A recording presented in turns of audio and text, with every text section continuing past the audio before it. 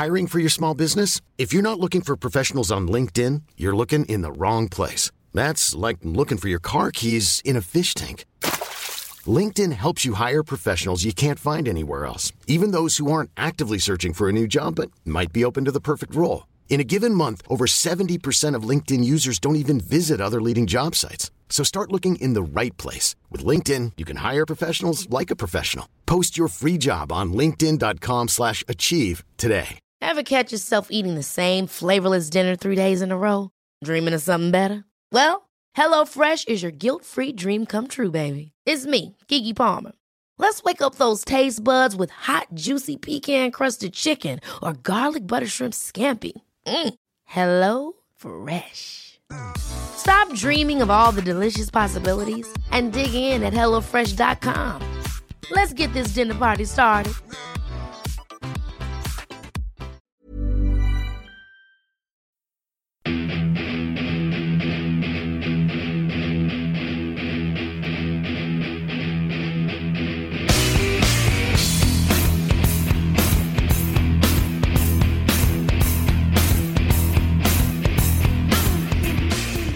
Well, greetings, Grapple fans. Welcome to episode 124 of the Pro Wrestling Index right here on the Anfield Index podcast channel.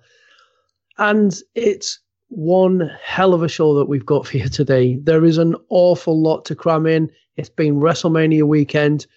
We've had NXT TakeOver New York. We've had the Hall of Fame. We've had WrestleMania 35. And as we record this, last night we also had the much famed Raw after WrestleMania.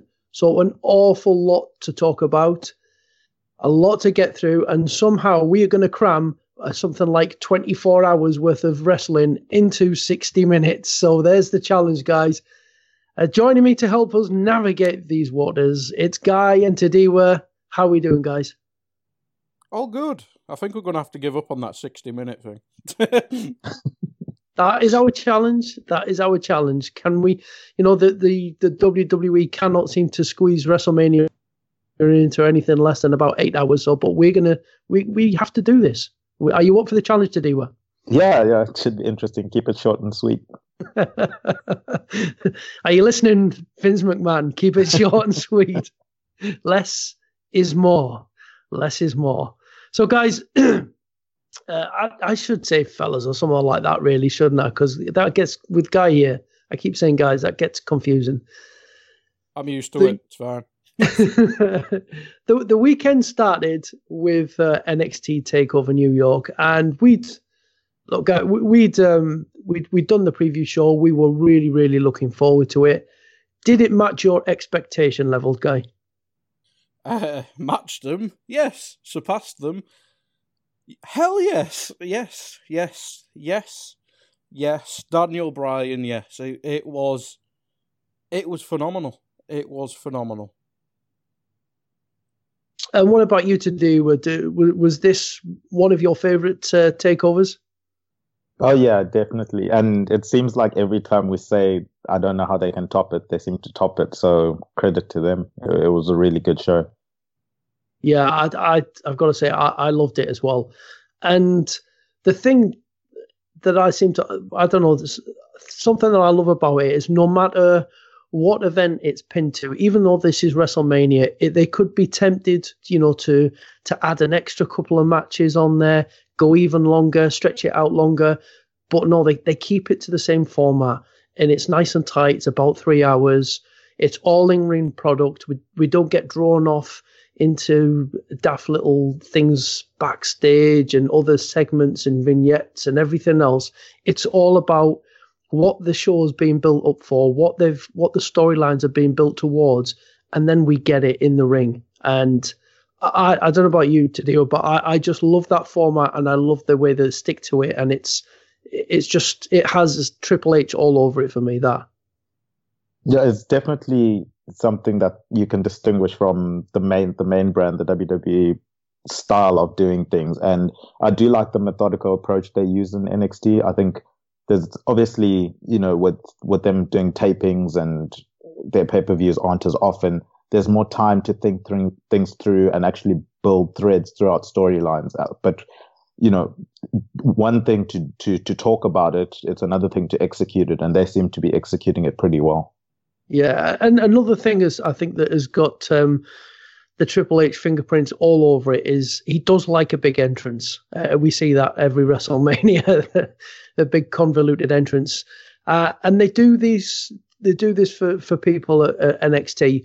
The War Raiders, we've seen it a couple of times now. For me, I think this is perfect for the character, and that's a big thing here. It just adds something to their characters, and taking it straight into that first match. I thought this was a fantastic tag match, and I love that whole thing about the entrance with them as well. Yeah, and they seemed to be, one of those teams when they came in where just by looking at them they get put in a certain bracket. But just the whole allure of from their entrance to their in-ring performance, they seem to have the whole package in terms of what they can do. It doesn't hurt having Triple H, who loves that kind of hard rock grunge type of entrance, and they seem to play off it really well with the whole war theme towards it. And Guy, did you enjoy that opening tag match, that tag team title match? Oh, God, yeah. I mean, I agree with everything you said previously. And the formula of opening with normally the tag team match, I mean, pretty much exclusively the tag team match for a while now. But it's just the perfect match in NXT to open, because can you remember the last time there was a bad match on TakeOver, never mind a tag team match, but can you remember the last time there was ever a disappointing a tag team match on a TakeOver? I mean, even if it's just random teams like Only and Lorcan, I think I remember correctly, that they just seem to put on these 5-star matches quite easily in the tag team division, and you just kind of wish the main roster would take note, because the talent pool is there. But on NXT, without fail, the tag team match is an opener, and it just does it perfectly. It's the perfect formula, and Triple H has got it down to a T. And I mean, the War Raiders, I love them. There's kind of a bit of everything. And obviously we kind of got the random tag team of Kick and Flip together. But even if it's just a temporary tag team, just whacking on a classic match, it's just perfect. Yeah, the contrast between NXT and main roster in tag team wrestling is vast. And yeah, as a tag team wrestling fan myself, yeah, I don't need to go too much into that. Now, Guy, you said you hadn't seen too much of Matt Riddle. What did you make of Matt Riddle and Velveteen Dream? Because obviously you got to witness a lot more of what he's capable of in this match.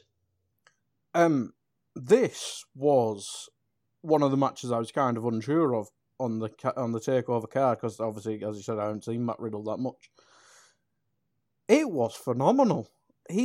I think it started off like very MMA and methodical and stuff like that, which I don't normally like. But it sparked after probably 5-ish minutes or so. It just sparked into something near on perfect. I mean, I was expecting Matt Riddle to not have a squash match, but I was expecting him to win kind of comfortably. And the storytelling in this match was phenomenal. I absolutely loved it. Obviously, we're going to do a couple of categories towards the end of the show about best matches of the weekend and stuff. I mean, this probably isn't in that bracket, but in terms of what I was expecting, this was pretty brilliant, really. For someone I've not seen, and the way you'd expect him to be built up, because I mean he is a machine. But I thought it was perfect. And Velveteen Dream, oh my, he just gets better every month. I love him so much. But yeah, Matt Riddle. He's the next superstar. You can just tell them two actually are the next thing on NXT that are going to carry it after, I imagine, the Gargano era done. And to do, I mean, I'm like Guy here. Look, I think I really do think that Velveteen Dream has superstar, just top echelon talent all over him. He just. There's just so much charisma, there's talent, there's everything. He is like the complete package that is developing before our eyes. But what about Matt Riddle in this one as well? Because I think what we're witnessing as well is a character development of him, and these two together. I've got to say, like Guy, I love the way that this match developed. How did you see this one? Yeah, it was definitely one of the matches I was looking forward to this weekend. As you mentioned with Dream, he's got the whole package, and it's quite scary to think he's only 23 years old. And if he's producing this at this age, you can just imagine, look at the likes of Triple H that going into their 40s and 50s. He's still got another 25 years to go. So, he is a joy to watch. But I was really more interested to see how Matt Riddle got on the bigger stage, so to speak. I did follow his career in MMA, and obviously I think he was 8-3 in MMA, and obviously he had his problems in inverted commas with marijuana, and eventually got kicked out of the UFC. Then he transitions into wrestling, and he had one of the best rookie years in terms of transitioning from not being a wrestler to being a wrestler. And you could see with the amount of titles that he accumulated over the year and then subsequently over the current years. And then it was interesting, before when he left MMA, he actually went to WWE for a trial. I don't know if many people know that, but he did have a trial at WWE, and he was actually one of the guys that was, the word goes that he blew through the trial, and he was in the ring asking them, is this all they've got? Whereas every other, they have professional athletes coming in there and they were all sucking wind, and he just blew through the trial. But then obviously, as WWE does, if they Google you, they're going to see a picture of him with marijuana and stuff like that. Not necessarily something they wanted to be associated with. And then anyway, WWE were clever in that they kept him close. They made sure he didn't end up going to a Ring of Honor in New Japan. They kept him close with companies that were more tied to WWE. Eventually, he ends up back at WWE, and you can see that he's clearly a talent. I did like the contrast between him and Velveteen Dream, because Velveteen Dream is, bigger than life, very glamorous, whereas Matt Riddle is quite, I don't know how that bro gimmick will go over on the main roster, but maybe NXT gives him time to develop it. I don't know how you guys feel about that, but I did like that he can be so chilled outside of the ring, but once the bell goes, he can get pretty vicious, and that could become a cool contrast. Yeah, I like the way that they're developing that bro thing into aggression within a match. It's definitely adding a bit more layers to it rather than being just this one-dimensional character. So, yeah, plenty more to come from both of these guys, both huge stars for the future. What about Pete Dunne and Walter then? Because Tadira, I guess you'll have seen plenty of Walter before. I like this match. I thought it was really good, but I kind of get the feeling that there's more to come from these two. Yeah, I pictured the match differently in my head. I thought it was going to be sort of like a squash match for Walter, where Pete finally meets his match and he's not quite ready for it. But in terms of what they delivered, this is British strong style to a T. I was at the TV tapings when when Pete Dunne called out Walter and actually wanted them to give him Walter and to take this match on. And you could see from there that Walter was clearly someone that the crowd gravitated towards, and he has an aura about him. And he showed it in this match, the physicality. I did think they went a bit too much to the finger thing. I think Pete Dunne tried to go to it about like 4 or 5 times, I think, or even more. And for me, that took me a little bit out of the match, but that was just nitpicking. I thought it was a really good, vicious match and advertised British strong style really, really well. And what about you, Guy? Because you'd not seen anything of Walter before. Were you left impressed? My chest felt pain watching him. Oh, God, that's actually a good point. I have never seen a guy that big throw a chop that fast. Oh, Jesus. And the thing is, I've since the match, I've seen other images of what Walt has done to people, obviously before WWE, with his chest. And I'm just looking, I think, Pete Dunne escaped quite well there without his chest being caved in. This match, I'm not sure. I thought it was good, but I thought there was something missing to make it special, if you get what I mean. I think I agree with what you said. I thought there was something else they could bring. There was another level they could go to. And maybe that if they wanted to keep this feud going, that's what they're saving it for. But I thought it was good without being brilliant. And I think they kind of stuck to the strong style thing a bit too much for it to be a different class. But I think it was a very good way of introducing Walter. But if they do it again, unless Pete Dunne obviously moves to the main roster or comes over to NXT full time or whatever, I think they can mix it up a bit more. Because I think we've seen with Pete Dunne, when he mixes up with other styles of wrestling, it can go into something special. Whereas this one, I think it kind of just stuck into the whole British strong style thing a bit too much for me. So I think there's definitely another level to go. I think it was very good, but I thought it could have been better. Yeah, and what about the women's four-way then? Because I know, like you said, you've said before, you've not been the biggest fan of Shayna Baszler. What did you make of this four-way for the women's championship? Again, it was good. It was good. I thought the ending was quite good with Bianca Belair, I almost forgot her name there, doing her double finisher on the Sky Pirates. That was quite good, and then obviously the ending where Shayna kind of chokes her out. I thought that was all right. It may have went on a bit too long and stuff like that, but I thought it was good. I thought it kind of improved from the usual not Bianca Belair, the usual Shayna match. I think in this situation you can kind of let them do madness around her, and then she can kind of do kind of like a Triple H cerebral assassin thing where she just comes in and does that. I thought it helped her quite a bit. Like I'm not saying she's obviously bad or anything like that. I think the MMA style is just not something that clicks with me too much in a WWE ring. As I said with the Matt Riddle thing, I think it clicked after they got away from that stuff. But yeah, I really enjoyed this. I wouldn't say it was an all-time great women's match on NXT or anything like that. I thought it was just good fun before the main event, really. And I'm surprised Shayna kept the title myself, but they introduced a story between the Sky Pirates, obviously them two breaking each other's pins up and stuff like that.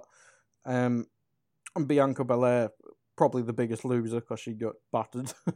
But yeah, it'd be interesting to see where they go from this, because I think Shayna's been one of the ones everyone's earmarked to get called up sooner rather than later, and I think we speculated it might even go on to SummerSlam, and that might be the case, going off what happened on Friday it was.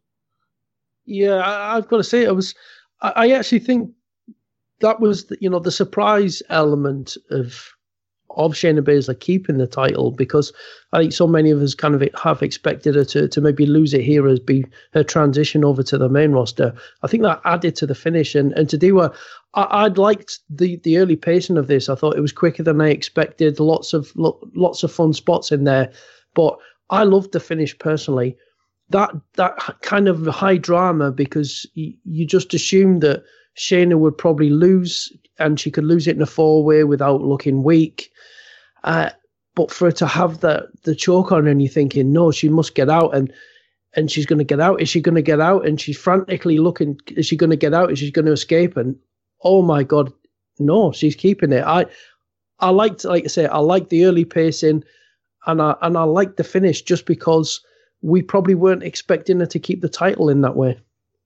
Yeah, and if we fast forward to what happened on the main roster, it's probably a good thing we got something like this early on during NXT, just to keep our emotions riled up. But for me, I agree with you, Andy, in terms of liking the finish. I thought this match was more about the stories than necessarily anything else.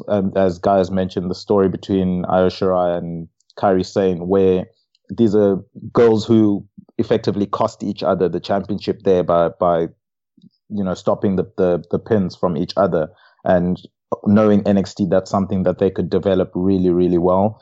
I thought also the finish, as you said, Andy, I really liked the fact that as soon as Bianca got into that Kirifuda clutch, you could sense the panic, because she knew what had happened last time. Last time, she passed out.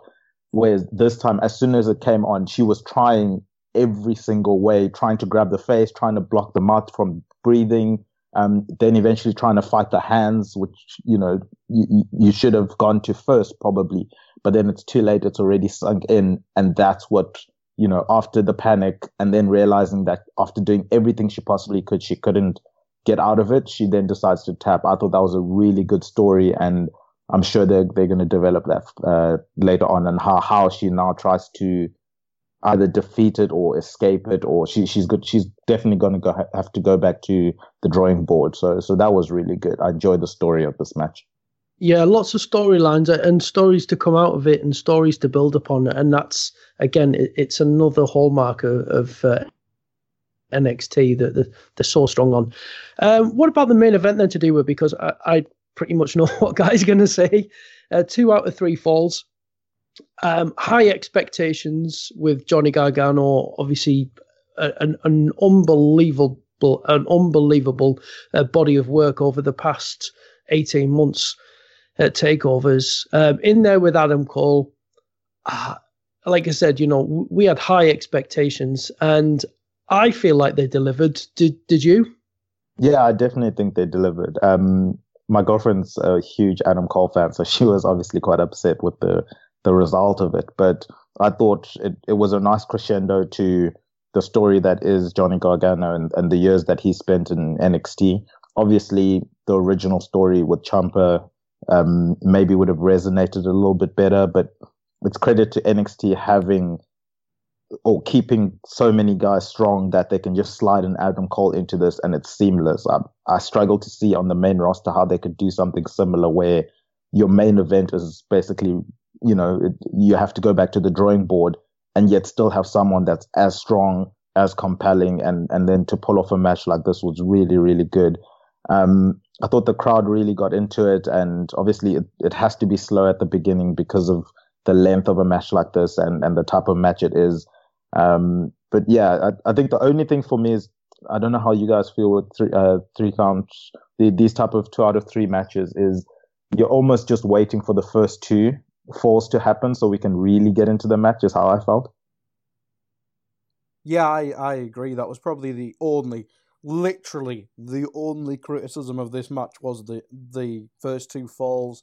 It kind of breaks the drama of the match in a situation like this. I think we obviously did the fantasy WrestleMania card a couple of weeks ago, me, Andy, and Alex, and I wanted a 2 out of 3 falls card on the main one between Andrade and Rey, and I think that would have worked much better with that, for example, because they've obviously had matches left, right, and centre, and I think it obviously could have worked better with Tommaso because they've had this feud, but when it was Adam Cole, there's not really the story there of why it would be a 2 out of 3 fall, so I kind of wish they just changed it to a normal match or whatever. But what they still delivered one of the best matches in NXT, well, it's probably WWE history. I mean, I probably preferred the second Tommaso Gargano match and possibly Andrade one, but this one, it was just special, and sharing that moment with Gargano, who's obviously been built up for about 2 years now. It was just fantastic. And your point today about just slipping in Adam Cole, I mean, the main roster couldn't do that. It just went, all right, we kind of don't have the story anymore, but we're gonna have the best match possible here, and we're gonna try and fix a story in, and they did it perfectly. And yeah, no, it was just phenomenal, and I can't wait to see how Gargano does with the title, because this story's just been brilliantly built.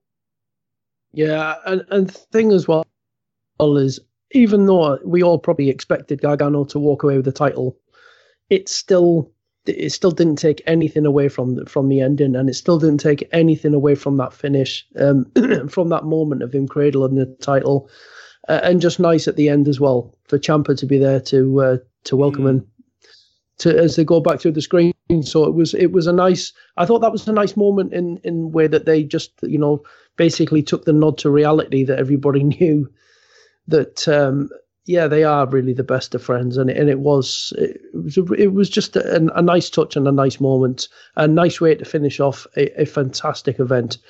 So moving on to Saturday night, then the Hall of Fame. Bit of a theme for the weekend, really, in terms of anything connected with the main roster, in that it went on too long. Thankfully, not quite as long as last year, and they did make a little nod to it. In that the Hillbilly Jim speech is probably still going on somewhere. Yeah, so thankfully not 4.5 hours of Hall of Fame this year, still 3 hours. Did either of you catch it? No. I caught glimpses of it. Really? We've done our prep for this, Andy. I sat through it all. Look, it was the different set was slightly strange. What I didn't like was the fake banter between Renee Young and Corey Graves. That really took me out of the moment. But anyway, nice to see some people recognised. Obviously, really good to see Harlem Heat get recognised. As a long-time fan of the Hart Foundation, love seeing them get recognised, and great seeing some of the people likes of the Revival and whatnot. Real tag team wrestlers. Giving the nod to these tag teams that made a difference. But a couple of massive talking points. Obviously, first one being the idiot, this amateur MMA fighter who stormed the ring and took down Bret Hart for a split second before multiple others got their hands on him. I've got to say props to Travis Brock. Jesus, how quick he was. Shane McMahon, how quick he was on the scene as well. I'm not a fan of Shane McMahon, but props to him for how quickly he got there. You've got David Hart Smith Jr., Davey Boy's son, who got himself in there and managed to get in a fair amount of good shots on this idiot. And just to crown it all off as well, Dash Wilder, over he goes with his Hart Foundation jacket on. Poof, uppercut, bump, knocks him out cold. What about that one? Because the serious side to this one, though, is what if he'd had a weapon of something? This could have really been a scary moment. Yeah, it really could have.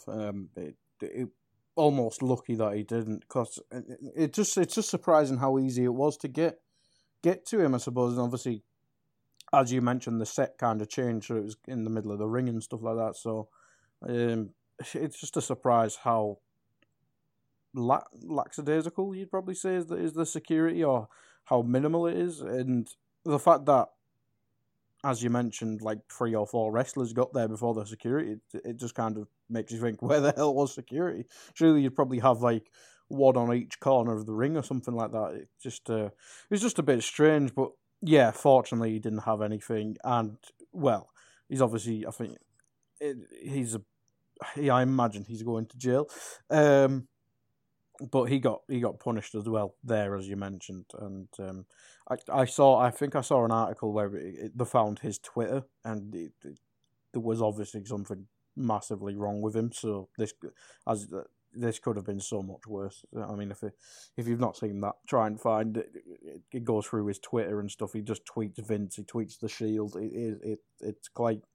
It's just very strange. It could have been much worse. So hopefully they beef up security next time on the Hall of Fame, because what's Bret Hart going to do? I mean, I think he recently had a stroke, didn't he?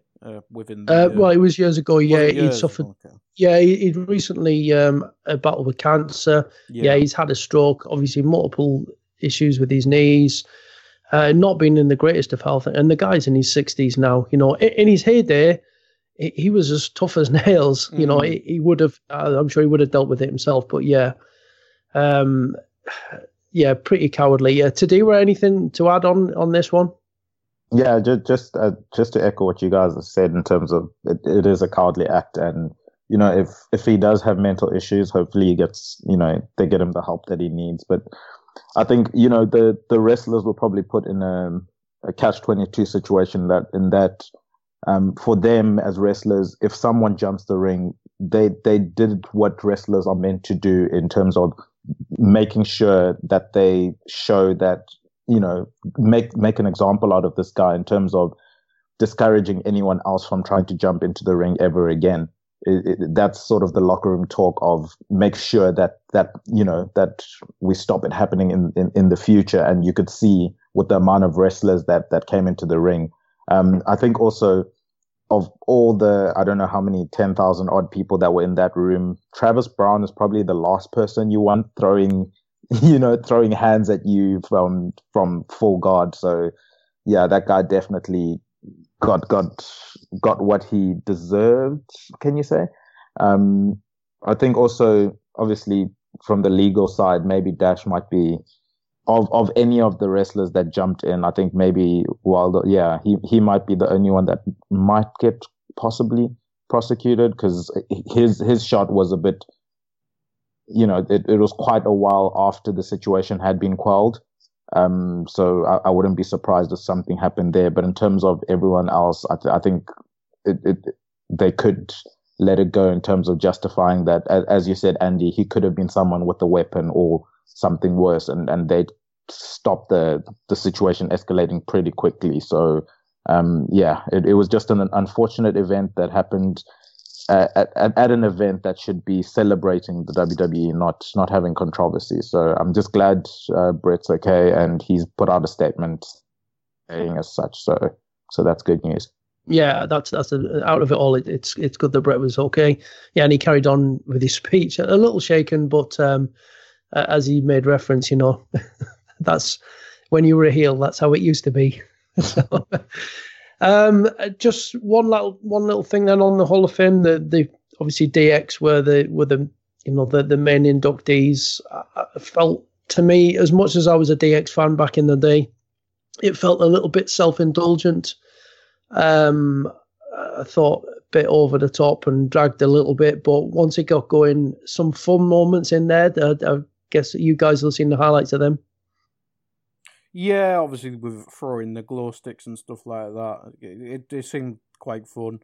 But probably the most important thing is the appreciation of China, because that's probably the biggest reason to put DX in, is to put China in without, obviously, I think Triple H or Stephanie worded it in an interview years ago, like without kids Googling who China was and stuff like that, and it leads down a dark path and stuff like that. I think it's the easiest way to get China in the Hall of Fame, I suppose. That's probably the best thing that comes from putting DX in the Hall of Fame. And Tadiwa, did you catch any of the DX speech? Yeah. Just before that, I'm surprised Guy didn't mention Tori Wilson's joke, yes, the puberty line. I thought that was pretty hilarious. And was that for Guy? Yeah, I thought that was specifically for Guy. I think she even pointed and winked at the screen at him. But and Xavier Woods and Big E even gave her a standing ovation, and the crowd was chanting, "Thank you, Tori."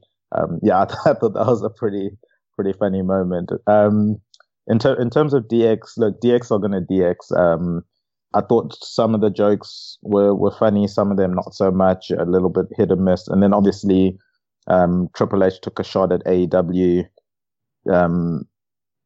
So there are those little things that do happen at the Hall of Fame. But yeah, for me, I suppose the Hall of Fame, it's more about just hoping someone doesn't say something stupid more so than anything else. And I'm glad no one said anything stupid. So that's good.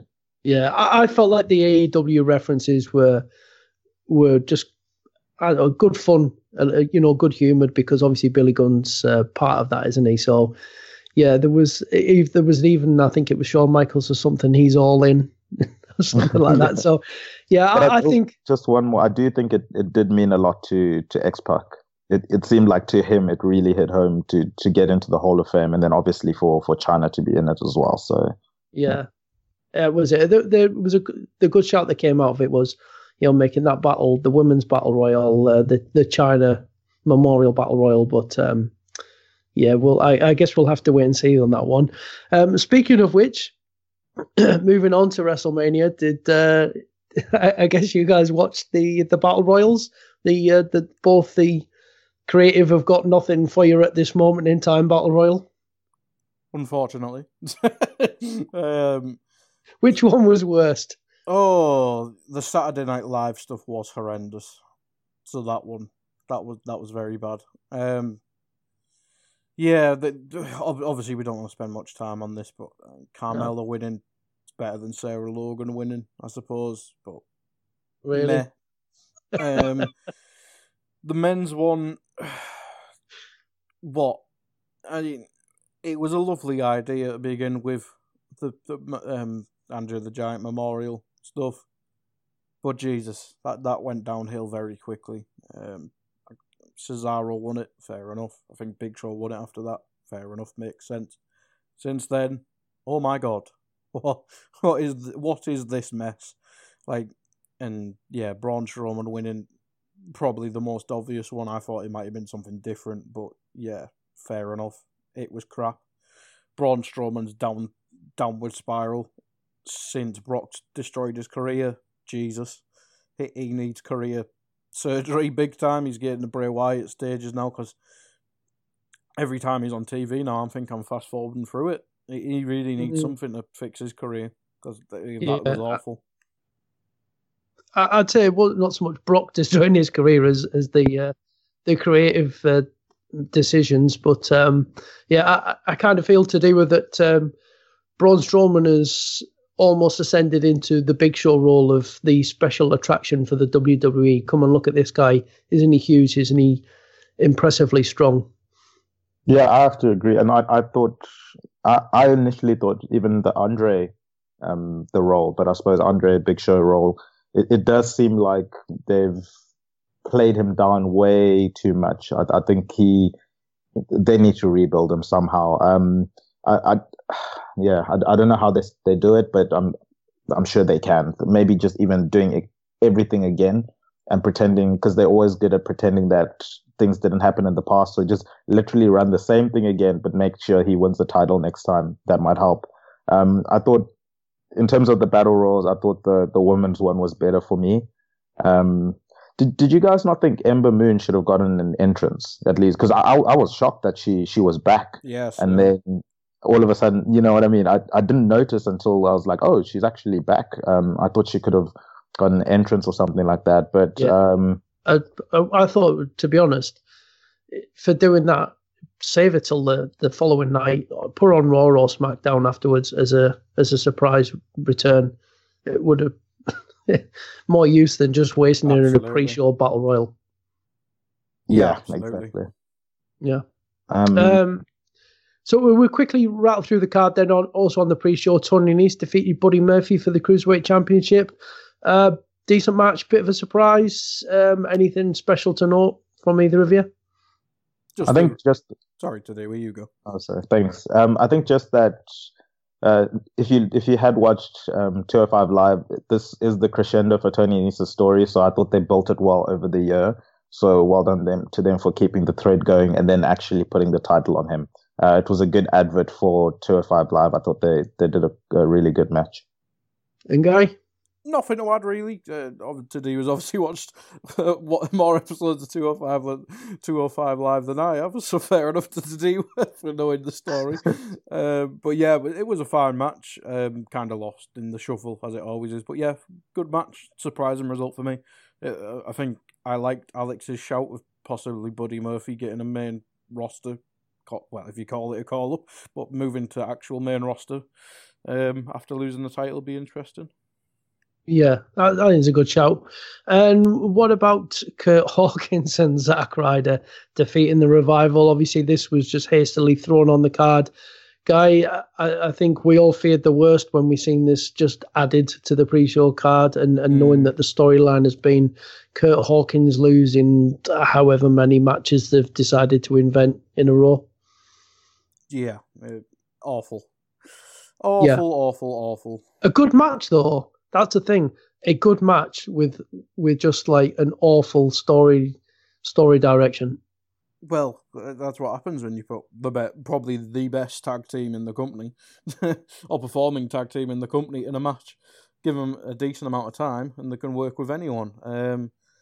Yeah, match was fine. Result, just embarrassing. I mean, you just can't. Obviously, the Revive have been asking for the release and stuff like that, so fair enough with that. But you just got to hope they're going to SmackDown for a big rebuild if they are to stay in WWE. If not, hopefully they go to AEW and just do what they can do. But if they go to SmackDown, they could work properly with a numerous amount of tag teams, I suppose. So hopefully next week we'll get more answers on the payoff of that, I suppose. But the Revival just such a weird year. Obviously got battered by DX at SmackDown 1 million or whatever it was. And yeah, it's just a waste. Just continues to be a waste and disappointing. So hopefully they go to SmackDown and have some classics with the Usos or something. Yeah, and today, anything to add on what Guy said? Not much. Just that Revival is criminally misused, and I hope they end up on a roster that has a competitive competitive tag division. Yeah, absolutely. My feelings, a good match, terrible storyline. Opening of the main roster, the main show. Then, I really like this because there'd been rumors of what the match, the order of the card was going to be, and we had a little thing from a little preview kind of thing from Paul Heyman that they were going to spring a surprise. I loved this, and it really for me played into the whole Brock Lesnar character that if he's not on last, he's going to be there first so he can get the hell out of there. And to do I thought this was perfect in terms of the opening match. Universal title really sets the tone for the night. Yeah, I thought it set the tone really well. And Brock Lesnar played to the gimmick. He left it pretty much halfway through Mania, so he wasn't even there for Raw and stuff like that. I thought it was very clever to put him first because, as you said, why would Brock Lesnar wait? If he's not the main attraction, let me get my money. I don't get paid by the hour, as they like to say on commentary. I thought Heyman did really well to sell it as well. He no-sold Hulk Hogan at the entrance. He just beelined it for the ring. Like, we're here to do business. Let's get this match over and done with, get our paycheck and leave. So I thought they did that well. And then if you're going to have Brock Lesnar matches, you want them to be like this. Short matches, very aggressive. The babyface gets a come up and then whether or not Brock is winning or losing, you take it from there. But I thought it was the perfect way to book Brock Lesnar, especially if he's not going to be the main event. Yeah. And Guy, I didn't even mention the Hulk Hogan bit. Because obviously we had singing, we had 20 minutes of helicopters randomly flying around. We had all that shenanigans and whatnot anyway. So eventually we get the first match and boom. I completely agree with what Today was said there. I thought it was just for the situation, for the people involved, perfect. Oh, it was a great occasion at the MetLife Centre, brother. But yeah, I thought it was a great opener, obviously after all the nonsense. But yeah, perfectly how you use Brock Lesnar. This is what we've been wanting. We don't want him in 20-minute matches where he's pretty much just doing 3 moves, then there's a little bit of a fight back. But that's how you use him. And obviously him attacking Seth before the bell. Perfect. Just absolutely perfect. And such a surprise. Such a bloody surprise. I was not... we'll come on to the 3 baby faces wins, but this was the one everyone was doubting. Everyone was thinking this Brock would be the one to win. Yeah. Oh, just I can't wait. I can't wait for Seth Rollins. The only bad thing is, well, it might not be bad. We might get it soon. I miss heel Rollins as the champ. I want that back. That was peak WWE. That was brilliant. I need heel Seth Rollins as a champ back. Oh, I'm sure we'll get that at some stage. And JJ Security. Sorry. Probably not the best thing to go on at the moment, given what happened at the Hall of Fame. Guy, we'd said, look, we liked the build towards Randy Orton and AJ Styles. We liked the way they built it. We felt that they could have a really good match. I thought this was good. It was solid, enjoyable, but I think if it was on a different pay-per-view, it probably would have got a bit longer and would have been a better match. But how did you feel about Styles and Orton? Yeah, I thought it was good. I thought the only issue with it was a bit slow-paced compared to what I'd expect. I thought it'd be a bit faster considering that I think most people thought this would probably be the opener, which might have helped it, I suppose, in terms of pacing and stuff like that. But that's the only thing. I thought it was a very good match. Possibly could have gone up a couple speed dials, or turned it up to 11 or whatever cliche you want me to say. But yeah, very good. Very quick build, as we mentioned in the preview. And I think it just delivered, and I really wouldn't mind seeing more of this, really. You could go back and forth. I think there was a rumour AJ actually got injured in the match as well, or came into the match with an injury, which may have explained the speed issue. But yeah, very good. I wouldn't mind seeing more of it, if I'm honest. Yeah, and today, something I did like in this as well was they gave little nods to what each other had been doing to one another beforehand in terms of like the RKOs and whatnot. So there was storytelling in this match as well. I just thought this was well polished. Yeah, and it's by two guys who are technically two of the best, or they're up there as some of the best technical wrestlers in the business. So you knew it was going to be a pretty crisp match. And as you mentioned, I did like the fact, especially with the RKO, because it sort of felt like AJ was saying, dude, you only have one move. And if I scout the RKO, if you're not able to land it on me, I'm going to win.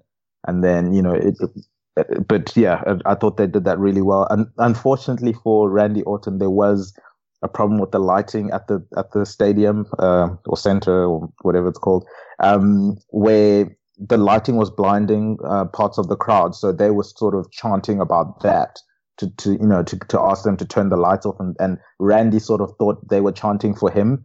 And he sort of slowed down to take that applause, and you could see the fans were not specifically talking about him, but luckily that light was sorted. So maybe that also damaged the match a little bit in terms of there was a lot of stuff happening outside of the ring. So not all the attention was in the ring specifically. So maybe that played into it. And as Guy said, maybe the injury also played into it. And the SmackDown Tag Team title match then. Only 10 minutes, but fun. Another match that I enjoyed, and probably about 3 minutes of that 10 minutes were taken up by the Cesaro swing. That was insane. Isn't that how you want every match to go, though? He should top that was a good time. Spot, though. Oh, that was such a good spot, wasn't it? To do the beat to the bow, or whatever the hell it's called, on just about everybody else, while Cesaro's still spinning. That really was a fun moment. I don't know how Ricochet could do stuff after that, but that just speaks how good an athlete he is. Because if I was spinning for what seemed about 8 minutes, I don't think I'd be able to walk for about another year. This match, I think it was just what everyone expected. It was just fast, good fun, and probably the result most people expected, with the Usos winning. And that's what we want to see from the Bar. The Bar have kind of turned into little bitch boys recently, and I that's what I want to see. Cesaro doing mad shit and just Sheamus battering people. That's how you use the Bar properly. But unfortunately, we got back on TV and they turned back into bitch boys. Today, did you expect Usos to go over in this one then? Yeah, I thought they would retain, purely because I didn't see Ricochet and Aleister Black winning, and they were the only real threat for me. I thought I definitely want to see a Cesaro versus Ricochet one-on-one match where they just go full blast, because I think that could be a really cool contrast.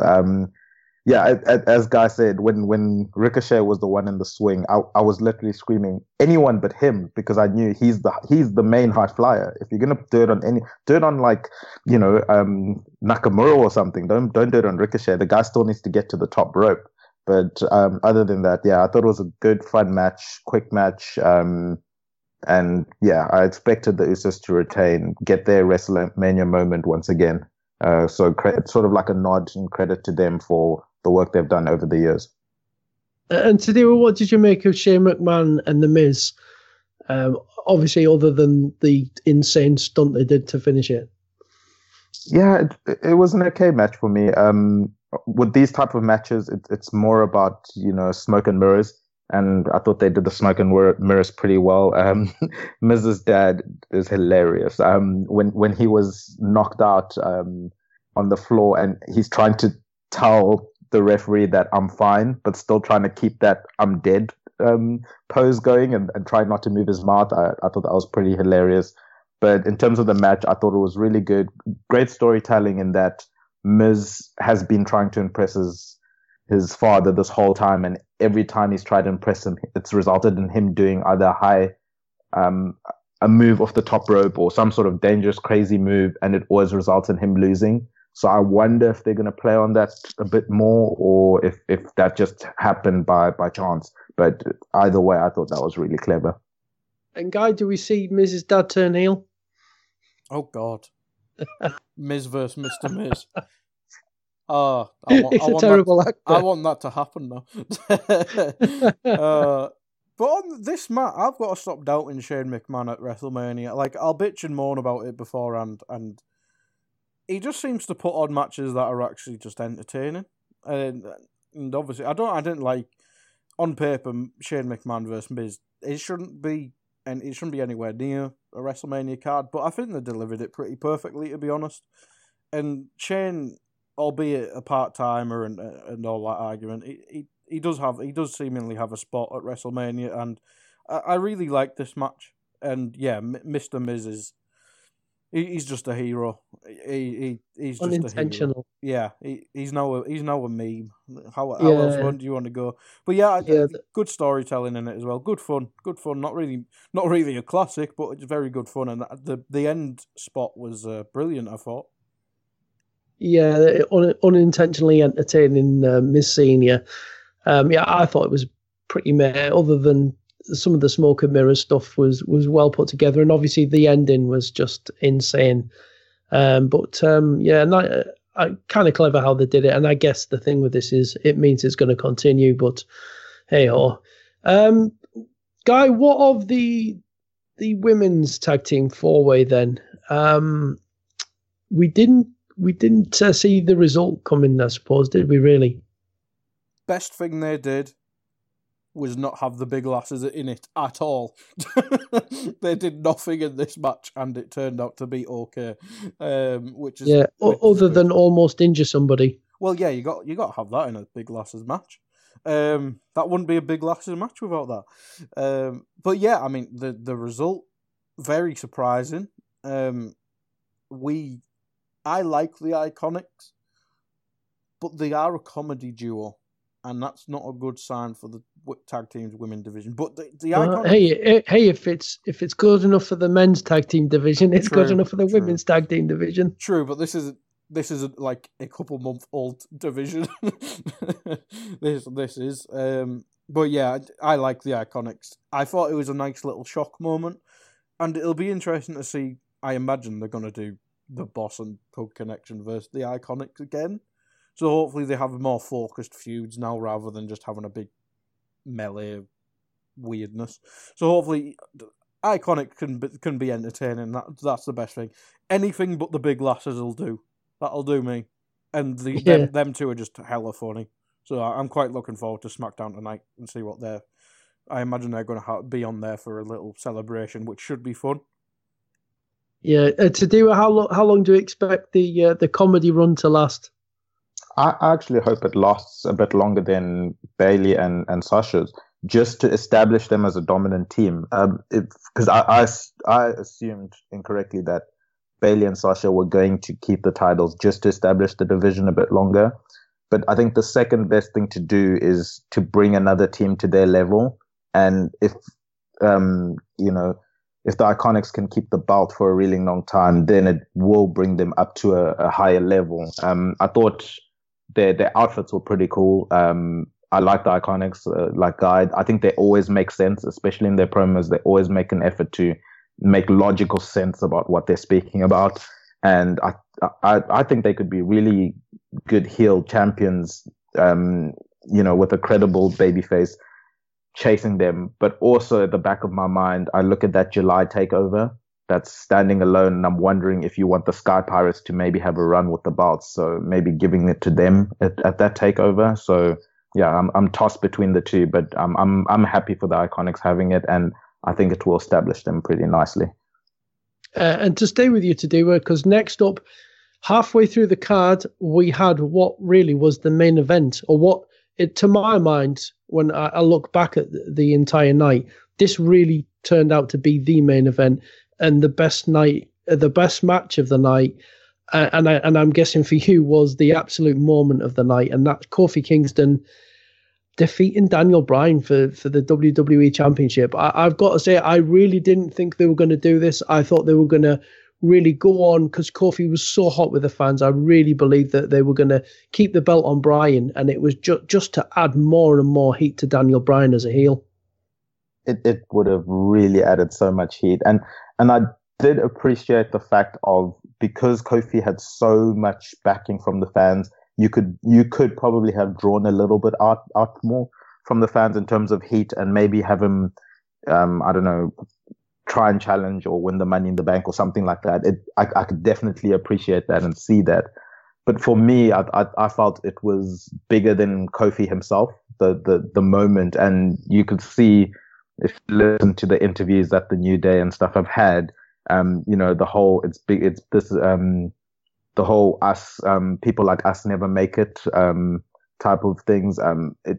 That opened up so much in terms of not just race, obviously that's a big factor, being African American wrestlers, and never having a truly African American champion. I know The Rock, has been champ, but in terms of,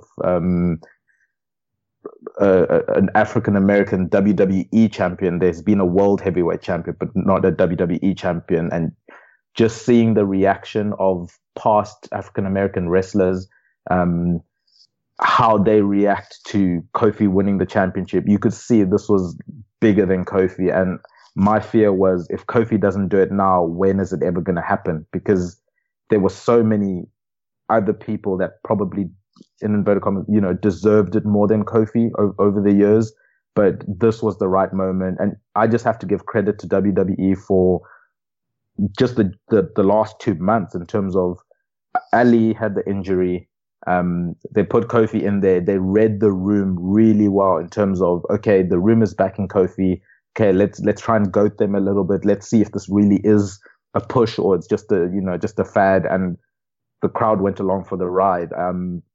And then to actually pull the trigger for WWE to put the belt on him. He's not someone that should be champion.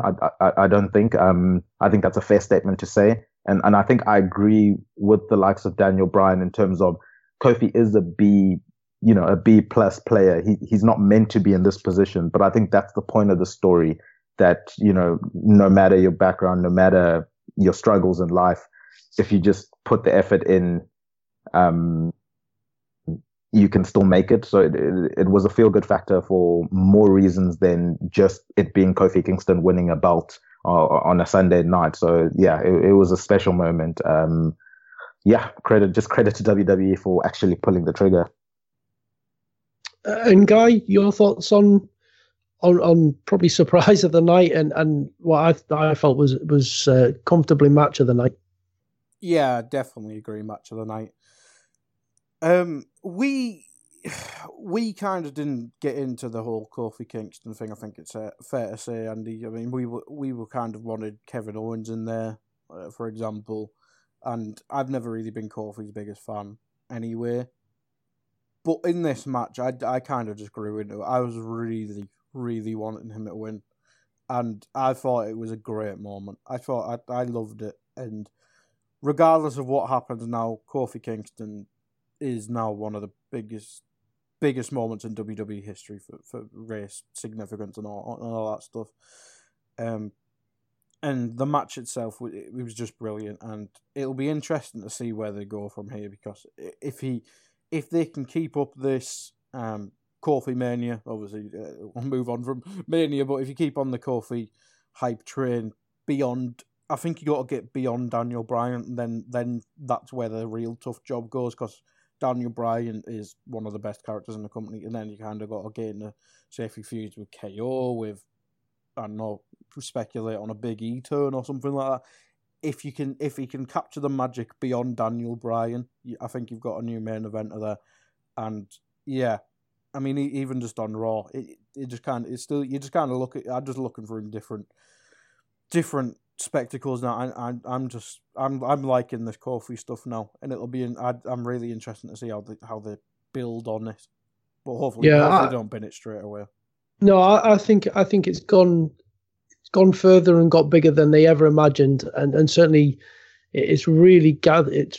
It does feel special. It's just become more than what you first imagined. Personally, I would love to see Big E now win the Money in the Bank, and we see that turn, and it just be the launching pad for Big E, because I do think he's just got so much potential. He really has, and I think his run with the New Day has really helped bring out that charisma and that character, and really sort of added more and more layers to him. I think he could be an absolute massive superstar. Next up. Just a quick Sorry, one. then. I think we also have to give credit to Daniel Bryan, because how many champions have willingly agreed to lose so many times in a title run? Him asking for Ali to be brought up and to be put in a match with him, and then being okay to relinquish the title to Kofi. We've seen champions in the past that use their power at the back to hold on to titles longer than maybe they should. And also because Daniel Bryan is such a big influence now in the company, I think it could have been really easy for him to say he's not willing to do that and just carried on. So credit to him as well. Yeah, that a great point to make as well. Yeah, props to Daniel Bryan. Not only that for that, but also in the match itself, those two just are phenomenal. And yeah, just I think he played up to it at the Hall of Fame as well. Daniel Bryan's heel run has become one of my favorite things. I think he's just again just somebody else who's just added more and more layers to their character in recent years. What about Samoa Joe and Rey Mysterio? Because I know what you wanted to see from this. We didn't get that. There was the strong rumors of an injury to Rey Mysterio, which, when you review the match, totally makes sense in how they constructed it and delivered it so very, very quickly. Yeah, I think they made the best of a bad situation. I didn't get what I wanted. There's still time. It'll happen. It's coming. I'm sure it'll happen. There's still time for that. Yeah. And today it was very, very short, but considering the circumstances, I think it was ideally constructed and really adds again to that whole Samoa Joe character. Yeah, I think so. And especially it ends up working out because Joe is such a aggressive character that something like this could happen. I wanted to ask Guy, I don't know if you noticed, was Mysterio wearing the Spider-Man Mysterio villain gear? I thought was, and because I thought he was, and I wondered why he hadn't done that in the past before. I thought that was a pretty interesting little trope that he wore the cosplay apparel. In terms of the injury, if he's as injured as is reported or rumored, that it's the right call to just quickly get this match out of the way. And then also, especially after having gone through Kofi and Daniel Bryan and the emotion that went through the crowd and the energy that was expelled from the crowd there, you needed something that would just slow everything down and then pick it up again. So I thought that was a nice thing to add in terms of pacing. One size fits all seems like a good idea for clothes until you try them on. Same goes for healthcare. That's why United Healthcare offers flexible, budget-friendly coverage for medical, vision, dental, and more. Learn more at UH1.com. Hey, I'm Ryan Reynolds. Recently, I asked Mint Mobile's legal team if big wireless companies are allowed to raise prices due to inflation. They said yes. And then when I asked if raising prices technically violates those onerous 2-year contracts, they said, "What the f*** are you talking about, you insane Hollywood ass?" So to recap, we're cutting the price of Mint Unlimited from $30 a month to just $15 a month. Give it a try at mintmobile.com/switch. $45 up front for 3 months plus taxes and fees. Promo rate for new customers for limited time. Unlimited more than 40 gigabytes per month. Slows full terms at mintmobile.com. I'm Sandra, and I'm just the professional your small business was looking for. But you didn't hire me because you didn't use LinkedIn Jobs. LinkedIn has professionals you can't find anywhere else, including those who aren't actively looking for a new job, but might be open to the perfect role, like me.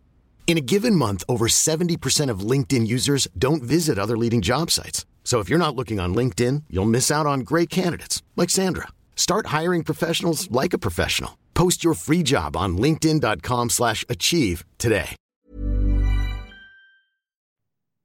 And Roman Reigns versus Drew McIntyre. I'll come to you first today because myself and Guy had high hopes for this. We thought this could be a really good match. Could maybe, steal the spotlight somewhat. And for me, 10 minutes wasn't enough, and it didn't really do much at all. It was almost like, I don't know, that it was a disappointment to me. Yeah, I think probably the biggest problem for this match was I don't think anyone believed that Drew McIntyre had a chance of winning this match. And that probably played into how we all perceived the match. There was really no heat in the match, although the biggest thing that came out of the match was probably the fact that Roman Reigns is probably still the Pyro King. Other than that, I really don't have much to say on this match. I thought it was a foregone conclusion, and yeah, it just played out. Yeah, and Guy, it was flat. There's no two ways about it. Yeah, after what was probably one of the best built matches on the card, it was so disappointing. I mean, Drew got beat, if I remember correctly, by one spear. I mean, he got a bit of offense in, didn't see a Claymore, I don't think.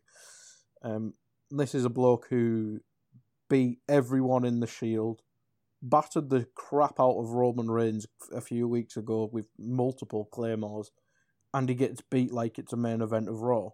Not even a main event, like the opening match of a Raw. It's like, why? What? I know it's to get Roman back in the spotlight and stuff like that, but what?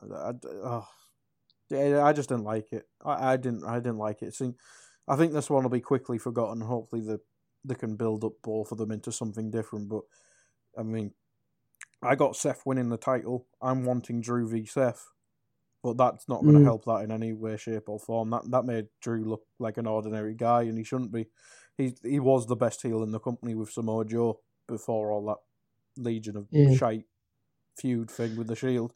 But yeah, it was just very meh, disappointing, very disappointing. Yeah, maybe cut short to 10 minutes because they needed that extra 35 minutes for Triple H's entrance. And Guy, probably worth noting that Triple H's entrance was longer than both the Intercontinental and US title matches added together. Personally, I just didn't see the point of that cartoon race thing going on forever and ever for him to come out on a little quad or whatever, or some little funny car, whatever the hell that was. It didn't really do anything for me, I've got to say. The entrance and the Batista entrance as well was a bit, I don't know, bit odd, apart from him and him tripping in the ring.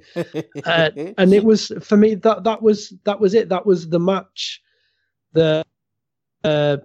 It plodded along for a long time. A 50-year-old and a 49-year-old.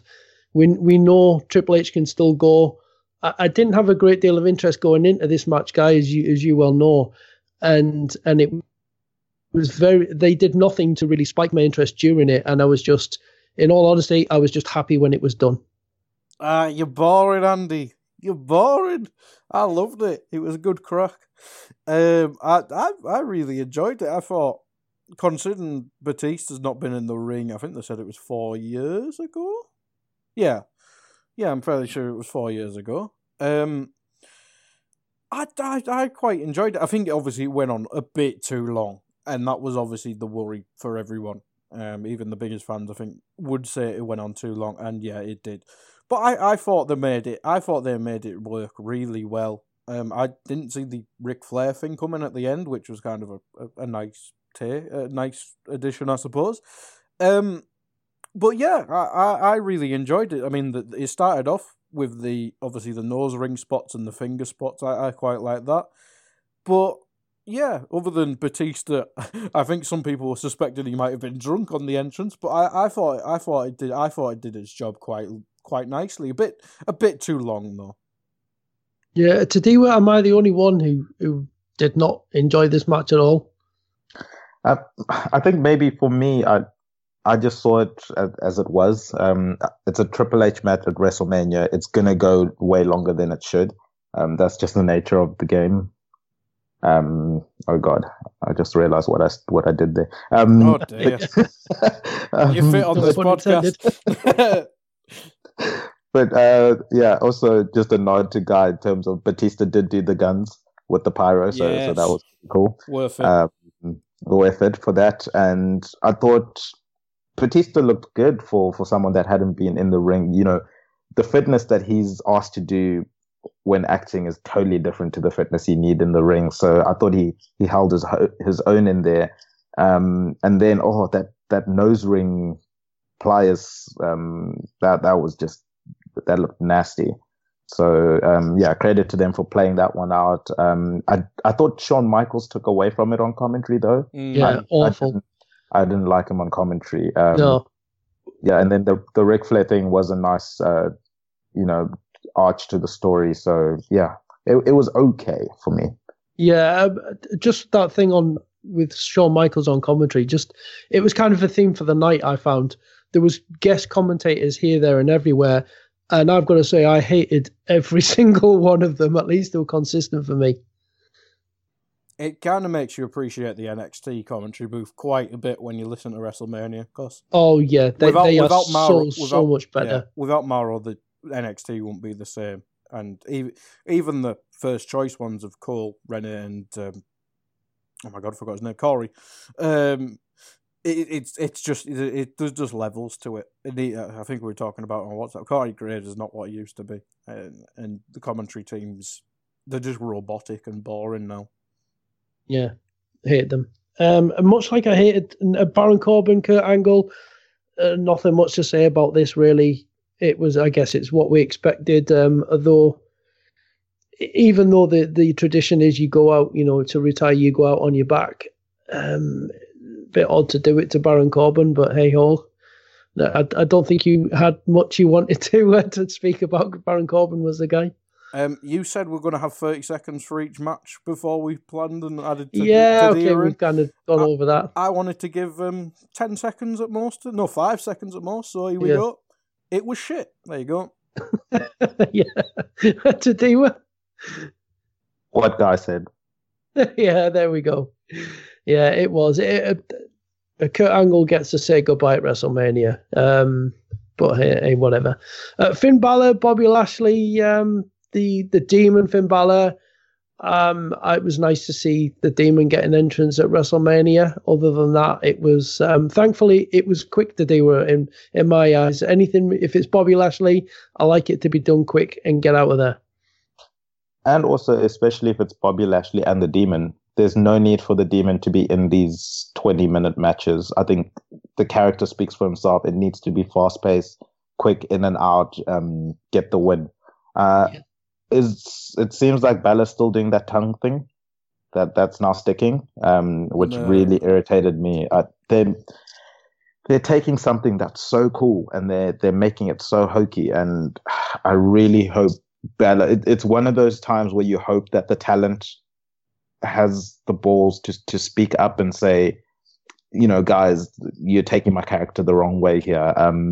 There's no need for the Demon to be constantly sticking his tongue out after every move, or in every not the promo. Undertaker. Exactly. It's not working. But I thought that Demon Powerbomb looked pretty impressive, and then quick in and out match. I enjoyed the speed that the match happened at. And Guy, I'm guessing you were pleased it was over and done with quite quickly. Nice spear spot from Bobby, to be fair, through the ring. Mm-hmm. Other than that, yeah, nice one. Yeah. Bobby Lashley had contact lenses in. Interesting. Yeah, that was slightly bizarre, but anyway. That was his version of the Diva. So the main event, the much hyped main event that had been built so greatly up until about 3-4 weeks ago, when I think it started to go a little bit cold because it was overexposed. And then we had the fun segment on the Go Home show of Raw. So it been built up a long time. It was a big deal. I've got to say, Guy, I didn't like the helicopter thing with Charlotte because it just didn't seem to. I don't know. It just didn't seem to link it. It was just like random. She landed outside, and then we went into someone else's entrance. It all seemed a bit sort of, I don't know, a bit out of place. And then it kind of, for me, the match, it was good, but it felt like it dragged a bit, and almost like that entrance, and not the non-entrance to someone else's entrance to an entrance. That kind of summed up the match for me. It didn't quite come together as I expected. Yeah, I mean, on the entrance, I'm not too arsed, but yeah, it was kind of weird. You got her landing and then not coming out. Obviously, you would have waited a while, but you could have pre-filmed that, I suppose. Yeah, it wasn't what we wanted, was it? It was kind of a bit of a clunky mess. And there was a couple of nice spots. The Spanish Fly, I think that's how you say it. Spanish Fly off the top rope from Charlotte on Becky, I think it was very good. But that ending was so shit. It just felt like a mess. And I agree with what you said earlier when we were on about Kofi v Daniel Bryan. If that was the plan for the women's triple threat, Kofi v Bryan should have been the main event. I know it's iconic giving the women their first main event and stuff like that, but if that was the plan to have that finish, which obviously has been debated now, but it is, let's be honest, you can't fuck it up that much. Why was that the main event? Kofi could have had the biggest WrestleMania moment ever, and you've kind of got Becky Lynch stood there holding 2 belts, and the crowd is just like, what the fuck just happened? This is shit. And yeah, I just felt it ended on a real damp squib. It was just, I really didn't like it. And the match itself, I watched it live, 5:30 in the morning. I fell asleep halfway through that match. I think I woke up about 9-ish.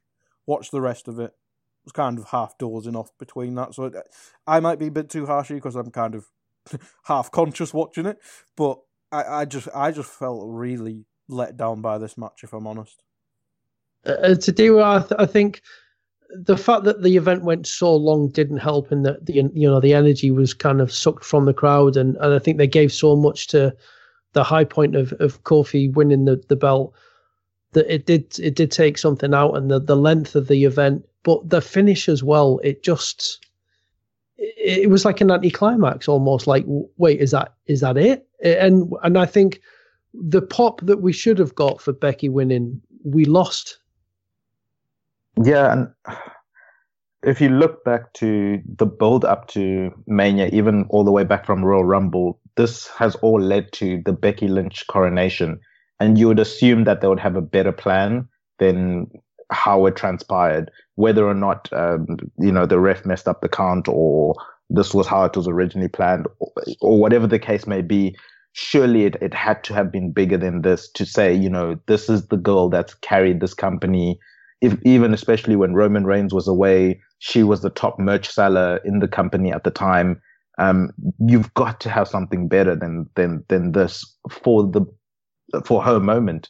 I thought, just interestingly, for the helicopter thing, I actually could see where WWE was going with it, in terms of Charlotte had the helicopter, Rousey had the live band. I thought they both came across as larger than life, where, we were coming down to you mere mortals level, whereas Becky just had a plain normal entrance, doing that whole I'm the people's champ type thing. So I think that's what they were trying to play off, the contrast between the other two girls and Becky Lynch just being, the people's champion. I thought one other thing was really cool in the match. We've seen so many times in triple threats when it comes to rope breaks and how they don't matter. Yet whenever someone gets to the rope, the ref either calls off the hold or the person lets go of the hold, whereas it's a no disqualification match.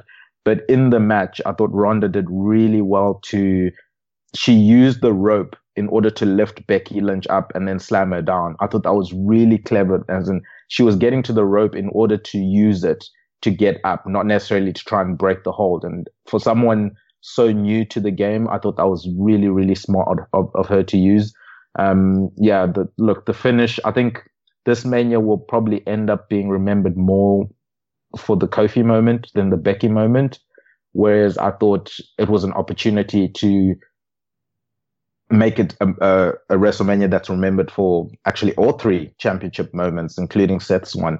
So it will be interesting to see how it ages and what happens there. But I thought it was interesting on Raw. They didn't even mention the pen or anything to do with how Becky won the match. So that made me even more curious. I guess in time we might get to find out more about that. So, I mean, we've gone over time, but guys, to finish off, I need your match of the weekend, your moment of the weekend, and your biggest disappointment of the weekend. And Tadiwa, as you are our guest, we'll let you go first. Match of the weekend, I think Kofi and Daniel Bryan. That Daniel Bryan flying goat sold me a ticket. I thought the match was over there. They did really well. And then it's moment. I think moment is, I'll pick something different. It's probably going to be John Cena bringing back Doctor of Thuganomics. I enjoyed that whole segment, from Elias playing in a band of just 3 Eliases to John Cena coming out, roasting him with the original rap battles, and then even pumping up for the FU. I thought that was really good. And then the last one, is it underwhelming? Biggest disappointment of the weekend. Biggest disappointment, I think, is them not properly coronating Becky Lynch. Obviously, she won the match, but I think they should have done better. Yeah, and Guy, what about yours? Match of the weekend, Gargano v. Cole. Gargano v. Cole. Moment, I'll give it Kofi, because it suckered me in, man. I wasn't asked going into it, and at the end of the match, I was loving it. It gave me that extra energy to almost watch the rest of WrestleMania. I thought it was a brilliant moment, and I like the Elias shout as well, because he's fantastic. But I'll go Kofi. And most disappointing, it's obvious, it's the only correct answer. It's Joe not choking out Dominic. Yeah, we almost forgot that, didn't we? Personally, I'm going to be different then. For my match of the weekend, I'm going to pick the NXT tag team match. I thought it was fantastic. My moment of the weekend has to be the Kofi win, just because that match, but it sucked me in, and seeing him with these kids afterwards, that was just it just felt really special, and the whole even referencing it on the Hall of Fame and everything, you got a sense of just how special it was. And biggest disappointment, I'm going to go with Tadiwa. It's the botch of coronating Becky. How they managed to botch something that they'd spent 6 months building towards. Hey, only WWE knows how. But hey, overall, you enjoy the weekend, though, guys? I think it's a fun weekend for WWE, and especially for a company that now has money in the bag with the new TV deal and stuff. Just book happy shows. It just makes life so much easier. Best complete weekend since we've been doing this podcast, in my opinion. Oh, high praise indeed. High praise indeed. Anyway, guys, that's it for this edition of the Pro Wrestling Index. If you do want to get in contact with us, share your thoughts. Let us know what was your favourite match of the weekend? What was your favourite moment of the weekend? What was your biggest disappointment of the whole entire WrestleMania weekend? At PW_index is our Twitter handle, so get in touch with us there. Let us know. As always, we do appreciate you listening to the show, downloading it. You are a part of things. We love you. But until next time, from myself, Guy, and Tadiwa, it's bye-bye now.